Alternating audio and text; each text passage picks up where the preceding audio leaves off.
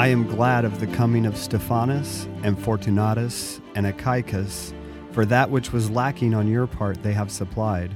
For they have refreshed my spirit and yours, therefore acknowledge them that are such. That's 1 Corinthians 16, 17, and 18. Nice. Welcome, everybody, back to another episode of Thinking Well Podcast. I'm Kyle. And I'm Tom. What's up, Tom? Not much, Kyle. We just got done moving, so that feels pretty good. How's your week? Good. I traveled for about the fourth week in a row. Nice. Happy to be done with that for now. It's kind of a double-edged sword because travel usually means work's getting done and deals are getting done, which is good for me, but I'm also in airports a lot and away from my family, so double-edged sword. But something I was going to say is I feel like everybody I know always moves in the summer. This is actually the first time we've moved in the summer. We usually move in like the fall. So much better. It's not in Texas, no. It feels about the same as summer. True. Well, it's not real fall. Yeah. Yeah. Those 2 weeks of fall that we get in Texas. Texas has 3 seasons. Summer lasts for about 8 months. Facts. But I actually have an interesting story to tell, and then I guess we'll jump into our topic. Okay. For today. It'll be another installment on the missions category. But no, as I mentioned, we had a flight planned. We were going to Waterloo, New York, Finger Lakes, upstate New York, Waterloo, and actually really pretty up there, really green, very different than Dallas. Not as hot. It wasn't 120. It was about a cool 75. Oh, nice. Pretty nice. Lucky. But on my way back, we had a connection flight through Charlotte, and had a little bit of a layover. So we're kind of sitting there waiting for our plane to board, and there's this gentleman who's kind of talking to this stewardess and asking her a lot of questions, and I didn't really think much of it. He was kind of on the other side of the terminal, but I definitely noticed him. Fast forward, I'm getting on my plane. I'm seat C, so the aisle, and I boarded before the other 2 individuals, so I was like, great, I'm going to have to get up twice, right? So window seat gets, she sits down. Her name is D, and the gentleman that I recognize from earlier in the terminal walks up and, sits down next to me. And immediately he starts, talking to me and kind of sharing what's happening in his life. And, he tells me that he's on the spectrum, and, he has ADHD, and, talking to me about that. And he really kind of immediately brings up that he's on his way to Virginia to stay with his family for a while. And unfortunately, him and his wife were just very recently, I think that day, separated. Okay. So he's, I don't know exactly what happened, but removing himself from the situation for a little while, staying with some family. Huh? So in my discussions with him, and, understand he's first time ever on a commercial plane, very nervous about it all, about the plane taking off. He was like, I don't like roller coasters, so I don't know how I'm going to do with, going up and going down. I was like, hey, don't worry about it. Like, you'll be fine. So, me and Dee, the other lady on the other side of him, kind of help him through that. And she's a nicer, older lady, probably in her 60s. And, we're just kind of talking to him about what's happening in his life and planes in general. We're just talking to him. And we get on the topic of what's going on in his life with him and his wife. And he kind of just starts spilling it. He's like, hey, we're given homeless status by the state of New York, and they provided a hotel for us to stay at for a while. And, apparently his wife didn't want to do that. So there was this huge fight, and they ended up separating like that day because of it. And I was like, whoa, okay. And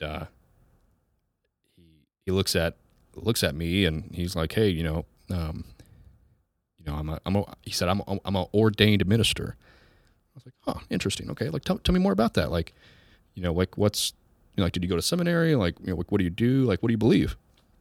So we got into it. We got into the weeds, right? We started talking about doctrine and what we believe and what's going on in his life and what led him to here and what he does. And, come to find out, he believes in God, but he didn't have a personal relationship with Jesus Christ. Okay. So he I would say, was not saved at that point. He didn't understand that concept of salvation. So, in talks with what's going on with his life and everything surrounding that, he said, hey, well, and after me sharing, like, what we do here and what I believe, yeah, he was like, hey, when you get where you're going, will you pray for me and my family? And I was like, dude, I'll pray for you right now. Like, we're on an airplane. Awesome. Like, what are we going to do? Like, I don't care. Like, other people around me are, annoyed or whatever. Like, I have a captive audience. Let's go. Yeah. So, I told him, I'll pray with you right now, dude. So we, sat down right there and we prayed, and I, told the Lord that, hey, we don't, as humans, as who we are, we don't really understand why things happen. But I told him that the Lord is greater than this world, that Amen. Whatever's happening in his life, if he trusts him and stays close to him and really, clings to the word and what we're doing there, pray, that the Lord said he'll never leave or forsake you. And offered his, as much peace and hope to him as I could in that troubled time. And, he thanked me for that. And by then I kind of got the sense that he didn't quite understand what I was referring to with salvation and the whole gospel message. So I kind of dove into that. Like, why not? Right? We had 30 minutes left in the flight, and so I kind of asked him some questions about that, and took him through Romans a little bit, and about the sin condition that we have, and that's kind of, I think that's where you have to start. For sure. The understanding that you can't make it on your own. And got to make sure they're a sinner. They've got to know that they're a sinner before they can get saved. So yeah. Yeah, absolutely right. Yeah. The first step in solving a problem is realizing and acknowledging that you have a problem. Yep. So after that, we walked through the solution to the problem, right? That God sent his son to die for his sin specifically, and that, you don't have to, there's no requirement of good works. You don't have to worry about you being good enough to get to heaven. There's no scale somewhere. Right. Yeah. And I told him, I prayed with him, and, I think that he trusted the Lord as a savior on that plane ride. That's awesome, man. And I, got his number, and after that, I, made sure he got to his gate and, bought him dinner and sat and talked to him for a little bit, but made a new friend on the flight from Rochester to Charlotte. That's cool, man. Well, and especially how tragic that thing with him and his wife happened, but had that not have happened, he wouldn't have been there that day. Oh, for sure. And so how the Lord uses that situation. Even crazier, Tom, is about 15 minutes before we boarded, the hostess, the stewardess comes, up on the intercom and is like, hey, if you are able-bodied and are willing, we need 2 or 3 people to sit in the exit rows. So come see me up here if you're interested. And I was like, okay, well, that's about 10 more seats forward on the plane than I was. So I was like, this will work out perfect. I'll get out sooner and, whatever. I don't mind sitting in an exit row. Mm-hmm. And I started to, get my bags off the ground and get them on and walk over there. And, I look up and there's like 20 guys over there. So I'm like, I won't. Yeah. I'm not going to worry about it this time. But, just how, the Lord turns turn that around. And it's just crazy to think about afterwards. But that's how my week went, Tom. That's super cool, man. And I mean, how fortuitous that we're talking about missions, and here you are being a plane missionary. I just love the captive audience. So fun to me. Yeah. Just like, what are you going to do? Land the plane? Come on. And we were talking about this a little bit before, but I got to be honest with you, man. I feel a little convicted right now because usually when I get on a plane, I plug in my AirPods and I'm the guy who doesn't want to talk to anybody and I'm just there to fly. Leave me alone. And I feel a little convicted right now, man. Like It's I need hard. to like engage with people when I'm on a plane. And I mean, who knows how many opportunities like any of us who kind of fly that way have passed up by just kind of plugging in and staying to ourselves. But you're right. It's a captive audience. Like, where are they going to go to get away from the gospel you're trying to share with them? Right. No, you can go to the bathroom, but that's going to be like 5 minutes and somebody's going to want in. Yeah. I mean, you can only stay in there for about like half an hour before they try to drag you out or, Right. they're going to land the plane, it's a little That's super cool, man. suspicious. But, yeah, I mean, and I'll say, I fly a lot for work and it's super easy to get on there. And I mean, before you even take off, right, get the movie started you want to watch and just kind of tune out other people. But, it's definitely something to work towards. I mean, even for me, like, like I said, hopefully I can fly more and that's, productive and whatever. Yeah. So maybe I'll have more opportunity, but it's definitely hard. Well, I guess we'll jump. Here's a segue. Yeah, I guess we'll jump into the missions thing. Let's do it. I think the way that I would kind of like to start off is kind of putting our listeners in the mindset of just from conversations with a lot of missionaries and a lot of missionary wives, some takeaways that I have, and kind of going back to what we started this with was the missionary kid 18, the MK18 dilemma. And in that vein, I think the best way we could kind of capture people and bring them in with us would be to just kind of read an excerpt here from something that I have in front of me. And here it is. So imagine you've been tasked with a job that requires you to uproot your whole family and move to a foreign country. Here you have no relatives. You really don't even know when you may see your actual relatives again. You've got no friends in that country. You don't have the face-to-face support and counsel of your home pastor. You don't have the face-to-face guidance of your own parents.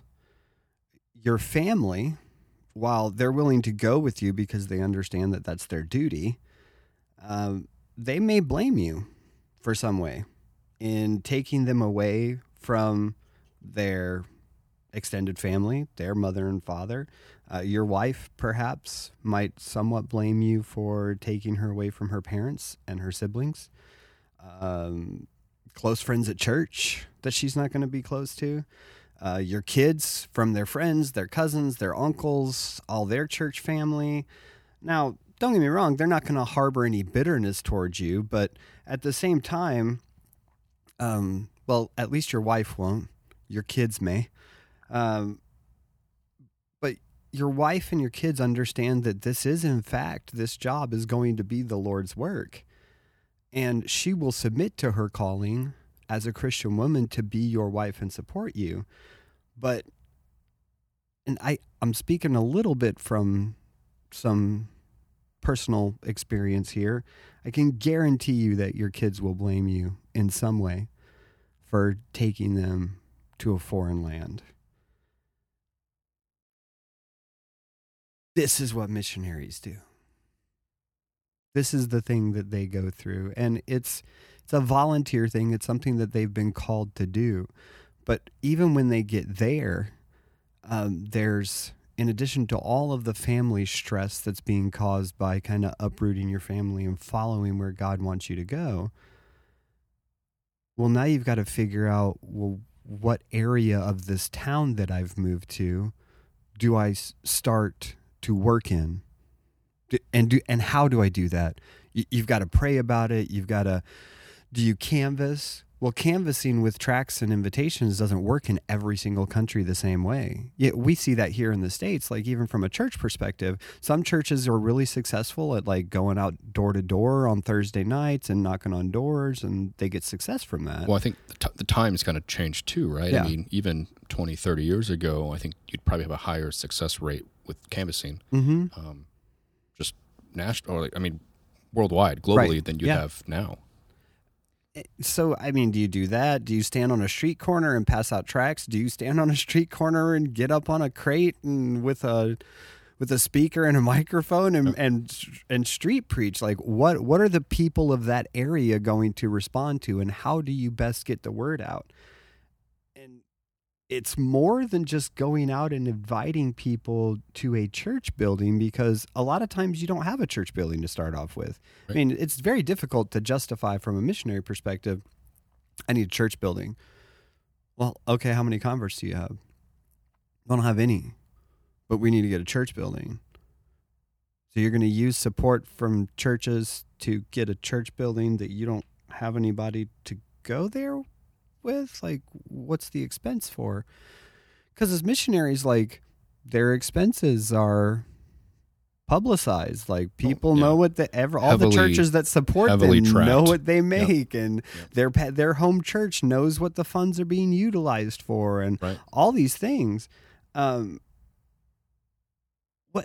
do you target the older generation in the area that you've gone into, or do you target the younger generation and hope that the younger generation brings the older generation in?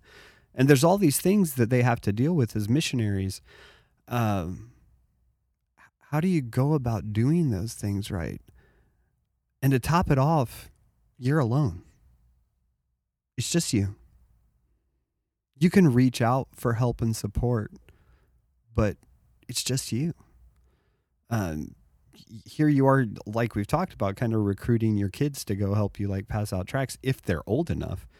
But we're sending missionaries to the field that in their mid to late 20s, sometimes in their early 20s, like super young kids. They don't have kids. They're kids themselves, really. Yeah. They don't have kids that can help them to go do that stuff. I mean, their kids will grow up, helping them do that, I'm sure, but they don't have even a co-laborer to go do those things with. I mean, the wife can't go. Who's watching the kids while the husband's out doing those things? And it's not all doom and gloom, and I'm not trying to say that there aren't blessings in it, but these are just a few of the things that a missionary wants to do. Like, as a missionary, you just want to get the word out, right? Like, that's what you're there for, and you're very zealous about it. From missionaries that I've talked to, and missionaries we've had in the church, like, they can't wait to get over there, and they're excited about what goes on. But man, speaking of how young some of these missionaries are, they've never really pastored a church before, and now they're on a foreign field, starting a church from scratch. And it's difficult at an established church to pastor a flock, much less be out there trying to establish a flock and then learning as you go how to take care of the flock, and at the same time trying to grow it and get the gospel out. Well, with language barriers, cultural barriers. Yes. And like you said, not, especially at first, and hopefully while they're there in country longer, that they're, they grow a church and there's some kind of support system for what's happening. But a lot of times, in a lot of cases, that just isn't the way it goes down, right? So you have, language barriers, you have cultural differences, and you are completely alone, especially in this scenario where you have a young family who sacrifices everything to go across an ocean to spread the gospel. The wife is having to watch the young kids, which means just by necessity, the obligation is the man goes out and that's all he does, right? Mm-hmm. That's his job. That's the work that he's been put there to do. And I mean, I think that's kind of the word, right? Sacrifice. Absolutely. And I don't think as churches that we recognize it enough. Which one of us would be willing to just pull up everything and tens of thousands of miles away and be willing to say, okay, Lord, I'm here? And I mean, these missionaries are giving it all up. Well, I'll say this, Tom. I'll preface it with this. I think that at this point in my life, that missionary work is not what God has called me to do. I feel confident in saying that, but not being as close I am in my walk with the Lord, 5-10 years ago, I would be scared of those messages that I would hear. I would be frightened by the idea of the Holy Spirit convicting me as a Christian man to go to like Vietnam or some, just place that is on the other side of the world across an ocean. That used to terrify me as someone who was in church their whole life. And I've always been to churches that always took time to go through missions in some capacity. Some point in the year it was touched on. And I mean, the possibility, right, that, the Holy Spirit might grab my heart and we, here we go. We're going to Germany. We're going to Russia. Here we go. Yeah. And that used to terrify me to the point where I would like suppress that. And I was like, nope, that's not me. I won't even open. I'm not even going to think about it.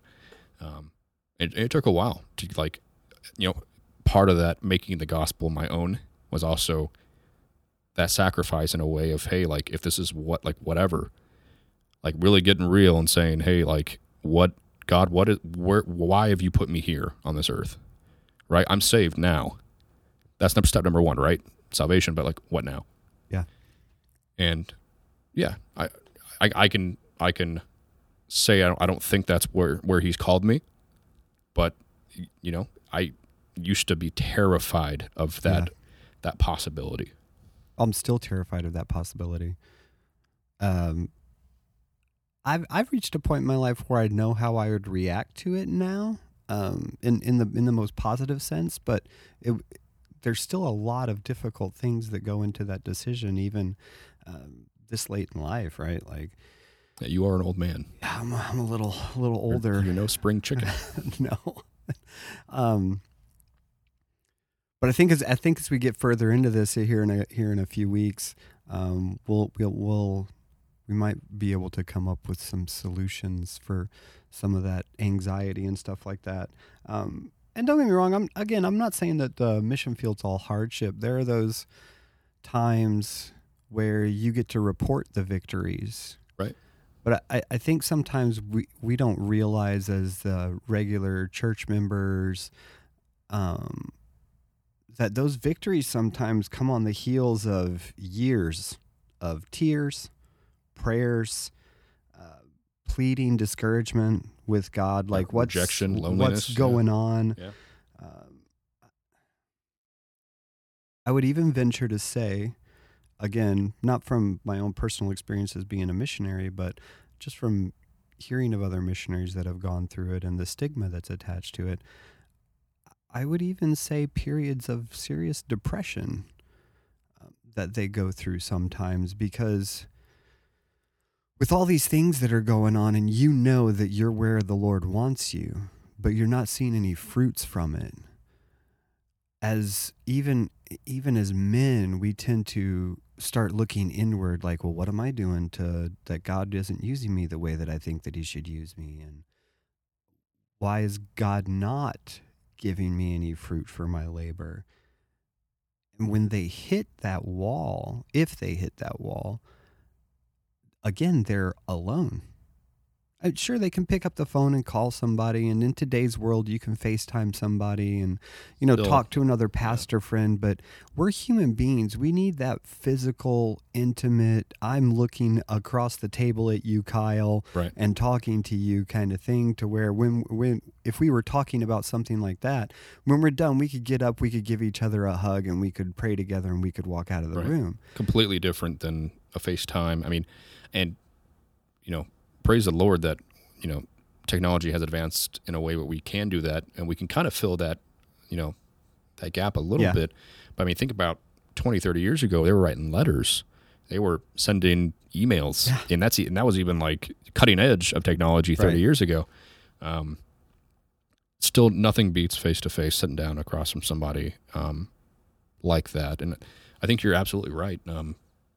I think that as churches, we tend, and I think I said it before, especially about, in the MK13 episode about, they come, they ask for our support, they give a presentation. We either go with it or not, and we're given updates every once in a while. But I think this definitely falls under that category of things that most church members just don't think about weekly, monthly, yearly. That, hey, and more times than not, there's not really a ton of physical in market, but in country support for a lot of our missionaries, and it is lonely. Well, it's interesting too to think about, like, again, this is kind of, and this is part of what I've got in front of me, but it's also a little bit not preemptive, but it'll lead to a greater conversation at some point. They don't have a fellow worker there. But they have their family. They have the support of their family. They've got people that they can get a hold of, but they don't have a fellow worker there. And we're sitting here talking about how that intimate kind of personal contact that they don't have on the mission field from a support perspective as a fellow laborer. Because, I mean, their wife wasn't called to the mission field. Their wife was called to follow them and called it to service, right? But women don't really get called to the mission field. It's kind of like women don't get called to preach, right? A different need, different job. Women are definitely called. I don't want to take that away from any women. Women are definitely called to serve in specific aspects. But again, missionaries are called, men are called, and men are called as pastors. But and their kids weren't called to the mission field. Their kids submit because they don't really have a choice, and they're going to enjoy. I guarantee you they'll enjoy certain aspects of growing up on a mission field. I enjoyed a lot of different aspects of growing up on the mission field. It was pretty friggin' fantastic. But so their families submit to God in these aspects, but they don't share the calling to the ministry. But a fellow laborer, maybe a family that goes with them. Yeah. Then they've got somebody that they can talk to, somebody who shares in the burden with them, right. Somebody who lets them know that they're not alone and is there with them, working alongside them. And not only that, now you can kind of split the work up, right? Well, you go ahead and go do what we've agreed is going to be the best way to reach out in this community. And today I'm going to spend some time with my family. And every week they can have a day like that where each one of them are able to spend time with their family, but the work doesn't suffer for it. Right. Nobody really has that right now. But a fellow laborer would also share in the tears, share in the joys, share in the hardships, share in the setbacks, because there are many setbacks on the mission field. I mean, we just think of here recently in England, right? Everybody and all the missionaries in England thought they were going to have to leave the country because some stuff changed on their sponsorship visas. And fortunately, a church over there that's already established was able to pick up that sponsorship, which is fantastic that the Lord worked that out. But hallelujah. What would that have been like? What would that have looked like? England's a little bit smaller country, so it might be easier for them to get together and see each other, but they were pretty much struggling on their own as they're segmented out into all these different places. Something to think about too, Tom, and even if you have a very small country, the objective sometimes can necessitate that you kind of separate from somebody else, right? Another church that has like-minded, like faith views, because you're going out to reach an unreached, part of the country. So, I mean, I would say in some cases it's necessary to be away from a fellow Bible-believing, Christian church, right? And I think it's part of it. It's unfortunate to think about sometimes, and what the effects of that can be. That's why I love hearing when missionaries, it's a successful work, and they've planted a church, and they have a few local men that they've raised up, and they're starting to preach, and they're and like I love hearing that, because that is where, like you said, you're able to take some time off. That's when the fruits of your labor really, you get to see that, and you're like, hey, like it's working. People of our community are being raised up as pastors. They're going out starting other churches. That is the whole point. And it's just unfortunate that some of these missionaries that never get to that point. Yeah. And I definitely, after we've really started kind of diving into this whole missions series, it's really, illuminated a lot of what I just never really, some of the dark corners, I would say, of just missionary work that you never really think about or you don't want to think about. Yeah.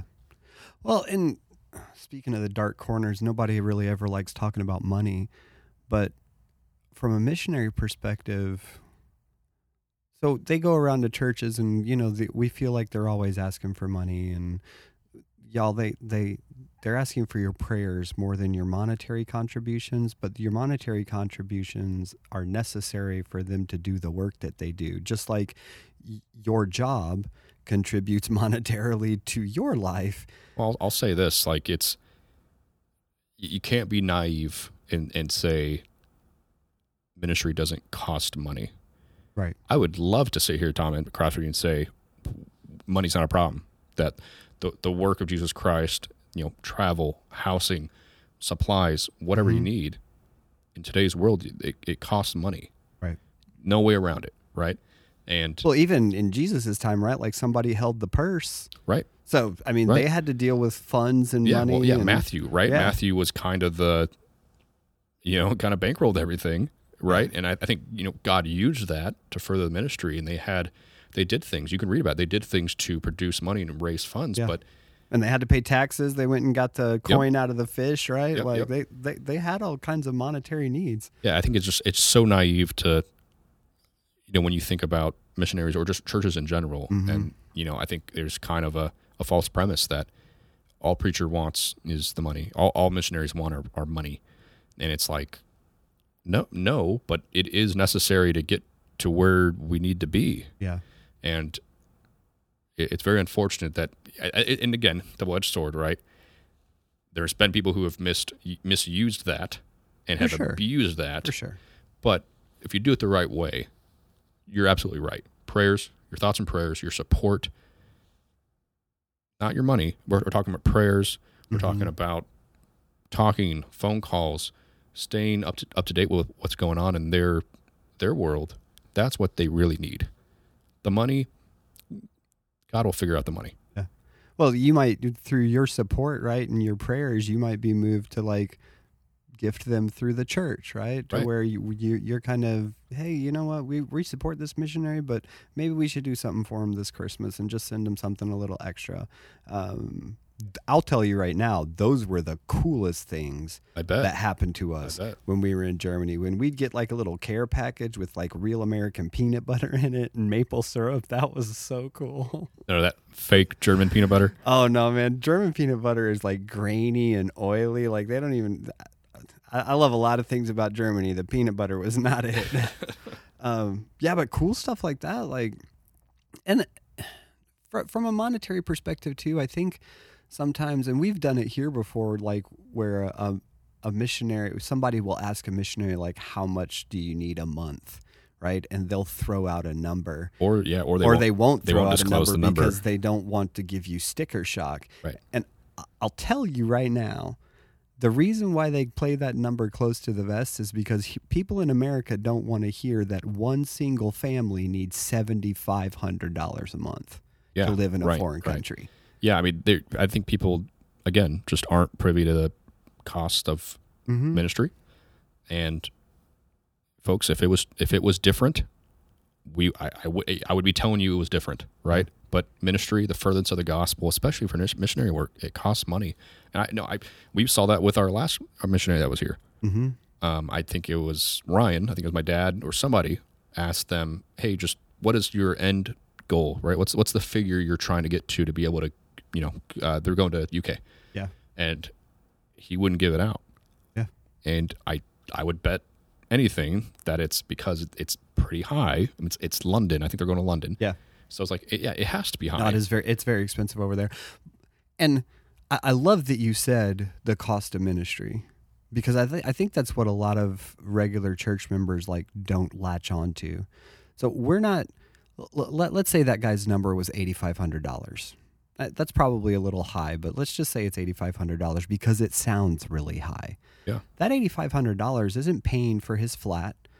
It's not paying for his food every week. Those aren't the only things that it's paying for. It's not paying for the car payment that he may have to get. Like, we make car payments here in the States. They might have to make car payments there in England as well. You have to have a way to get around. You know what I mean? Like, that $8,500 is, he also has to buy ministry supplies. Like, okay, so if he needs Bibles and songbooks to put in the church building, like, he's got to buy all of that from that $8,500. The rent for a church building or the lease for a church building all has to come out of that $8,500. Utilities for that area, like everything. So it's not just what we would consider our expenses, right? It's basically, when we don't take that into account, that's what the missionary is paying for, it would be like us paying our pastor, let's just say a $60,000 salary, right? It would be like paying us churches, paying our pastor a $60,000 salary, but then asking him to also pay the mortgage on the church and all the utilities for the church out of those same funds. Yeah, it's insane. We've got to realize that, like, the missionary isn't asking for $8,500 so he can go live in the lap of luxury in the UK. He's asking for $8,500 because that's going to be what his family lives off of, but that's also going to be what he supports the entire ministry off of as well. And it's probably, if we're being real honest, probably not even enough. Yeah, he's probably being very, very conservative about it. Right. And yeah, no, I would agree. That's one of the dark corners, right, of that ministry. I don't think. Again, I don't think people, when they're presenting, when we accept them, when we hear from them weekly, and it's really not even that. And a lot of church members don't really keep tabs on their missionaries. You might hear about them once a month, once every couple months. Yeah. I guarantee you church members nowadays aren't thinking about physical, but definitely the monetary needs of missionaries in that way. And it's exchange rate stuff too, right? I think a lot of times we forget that, like the exchange rate. So when we first went to Germany, a dollar would get you 2.5 German Deutschmark. So we were like doubling plus our money, right? Well, that sounds fantastic. Yeah, but a gallon of gas over there costs $9. Yeah, everything costs double. Yeah. Costs $9 back in the late 80s. I don't even know what it costs now, but I'll guarantee you it's more than the $9 that it costs in the late 80s, because they go by liters, which is about equivalent to a quart. So we had to buy 4 liters to be the equivalent, close to the equivalent of a gallon. A liter of gas over there cost in Deutschmark what we pay for a gallon of gas here. So it's like 1-to-4 ratio. Yeah. Wow. And we don't take that kind of stuff into account. And right now, you get less than 1 Great British pound for $1. Yeah. So when you go over there, like, okay, so let's say the guy going to UK, his number was $8,500. Well, let's say he's getting 75 cents on a dollar, or 75 pence on a dollar, right? So his $8,500 immediately becomes substantially less, right? He's losing 25% of those funds.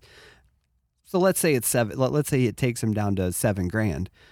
So now he only has 7,000 pounds because he just lost it just in the exchange rate alone. Yeah. I mean, I think there'll definitely be, in this vein, in this series of missions, I definitely want one of them to be just around debutation alone, because I have some massive issues with it. But I think, the whole point of this entire thing, right, is to shed light on those dark corners, and get people more aware of what these missionaries are really going through. Whether you want to know it or not, giving your financial support every week simply isn't enough. And you may not want to hear it, and I'm sorry, but it's not. It's just not. And I think a lot of church members just don't know. They just don't know what they don't know. So as we talk about not knowing what they don't know, we'll move kind of from the missionary himself, I think, to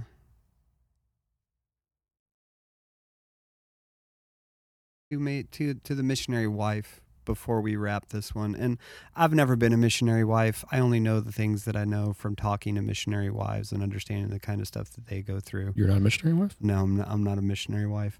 And I would never dream to say that I know everything that they go through.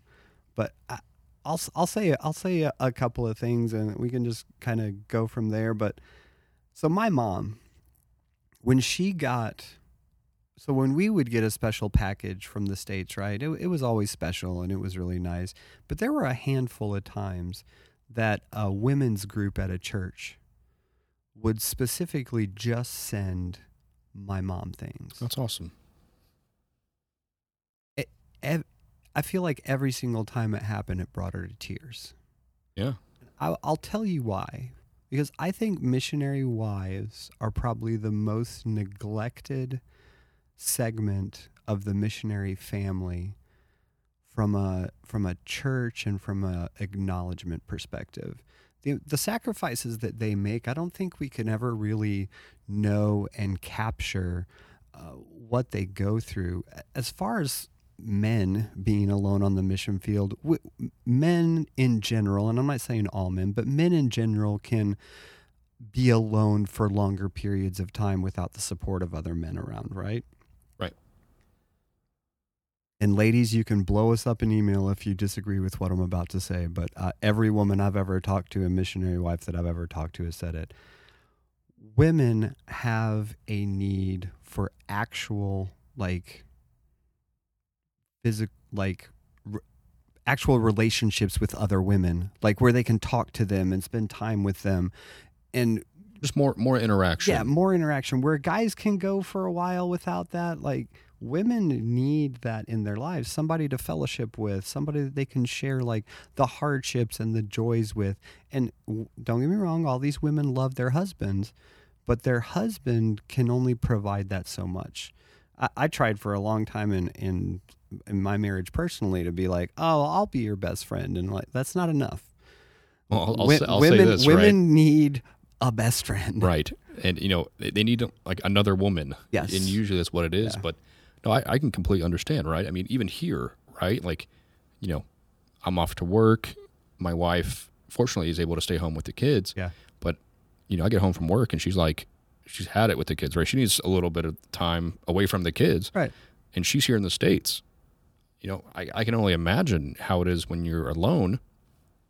I'll say Germany as an example, 'cause that's where you were. You have your husband's going out, preaching on the corner, handing out tracts all day long, doing what God called him to do. Right. She's not able to, she might get some relief when he gets home and whatever, but she doesn't have that friend that I think a lot of women have, and it works well for them. And I can only imagine how that must be. Well, she can't go drop the kids off at her parents' house or anything like that for a break either, right? Like they're the only people they know there, right? So it's her there all the time, and I don't want to say that like, oh, poor missionaries' wives. I mean, she understands. She does it. She makes the sacrifices. And it's not so much true that I see anymore, but a lot of times from a missionary wife perspective, they'll sacrifice even from, their husband needs a suit, right? He has to wear a suit. He's a missionary. When they go a deputation specifically, right? They need a couple of suits, right? So that when they are in the pulpit, they look like a presentable preacher. The kids constantly growing, constantly needing clothes all the time. Or they're in suits too. Yeah. But then meanwhile, she's wearing the same set of clothes that she had when they started deputation 4 years ago, because she doesn't really need anything new. And don't get me wrong, I've seen it move away from that a little bit, but for the longest time, like that's how it was. And I still see that somewhat today.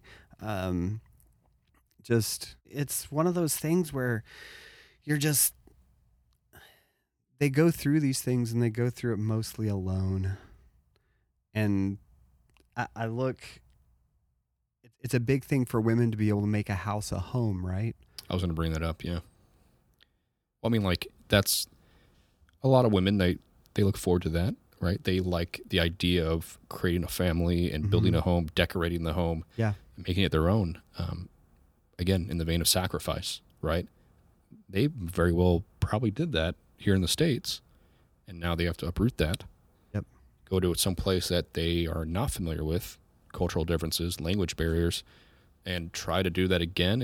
And I would assume a lot of times it's just not the same.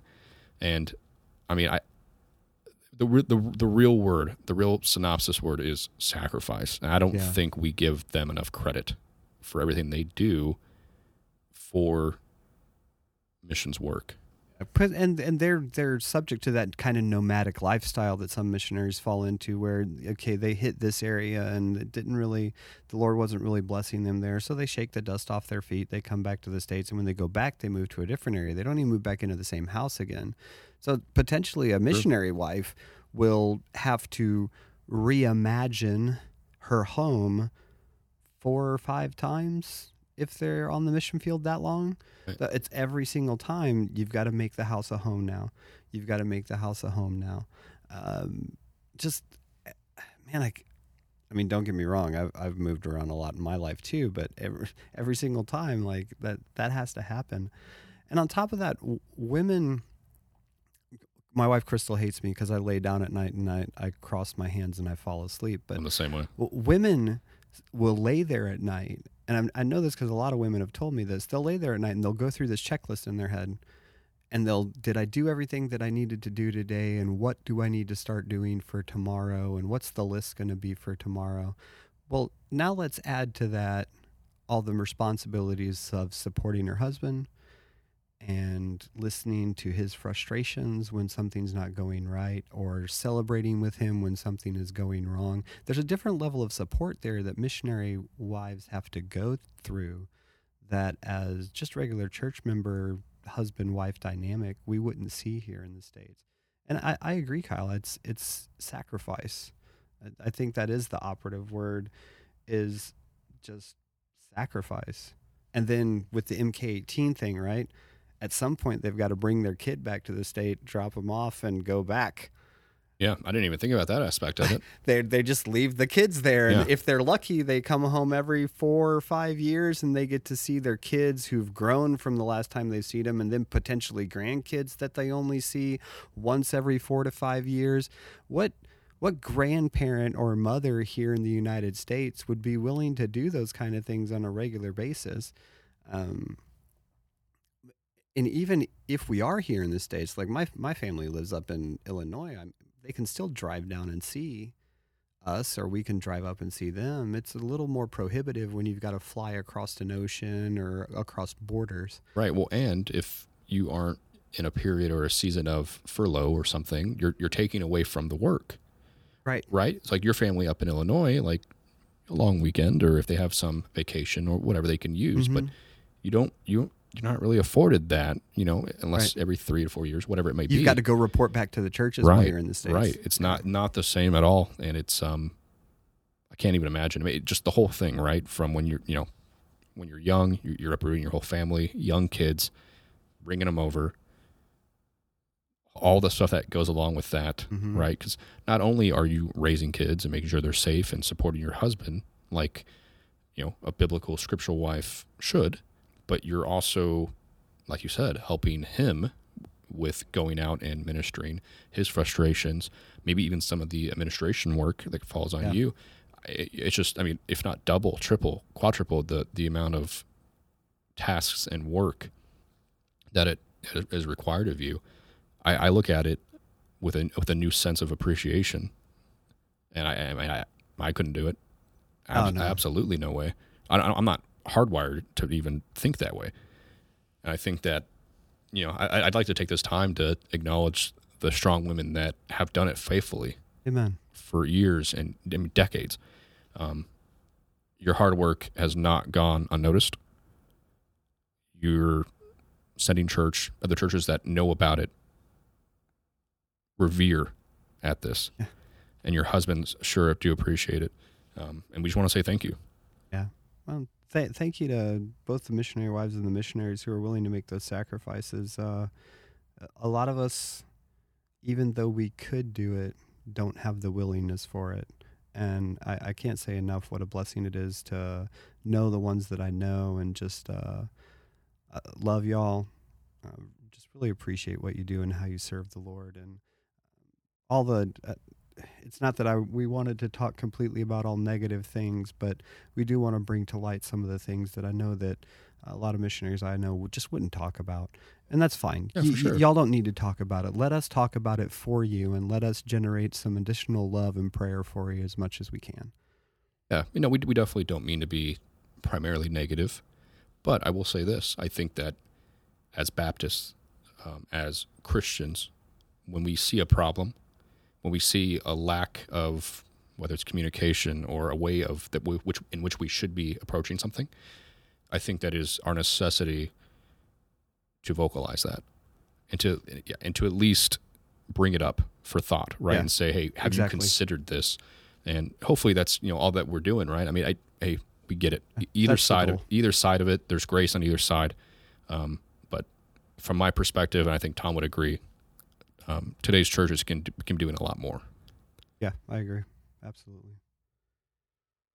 Well, there's so much more to talk about, but we're running out of time. We've got a bunch more episodes to come. Thank y'all for tuning in. It's been our pleasure. Listen, if you've got a story that you'd like to tell, feel free to reach out to us. Drop us a line at podcast@lakeworthbaptist.org. You can hit us up on Facebook or Instagram. We'd love to hear from everybody. Maybe as a missionary or a missionary's wife, you heard the episode and you're like, you know what, I relate to that, or I haven't had those experiences at all. Let me tell you how I've felt supported by my church. We would love to hear from you. That would be great. But yeah, just let us know. We'd love to hear from you. Absolutely. And, just kind of as a teaser for next week, we're going to have our resident apologist, if you will. Nice. Ryan Reeves, my father, he'll be on next week. We're going to kind of start another series, if you will, there on apologetics. You'll want to tune in for that one. It's going to be a really good episode.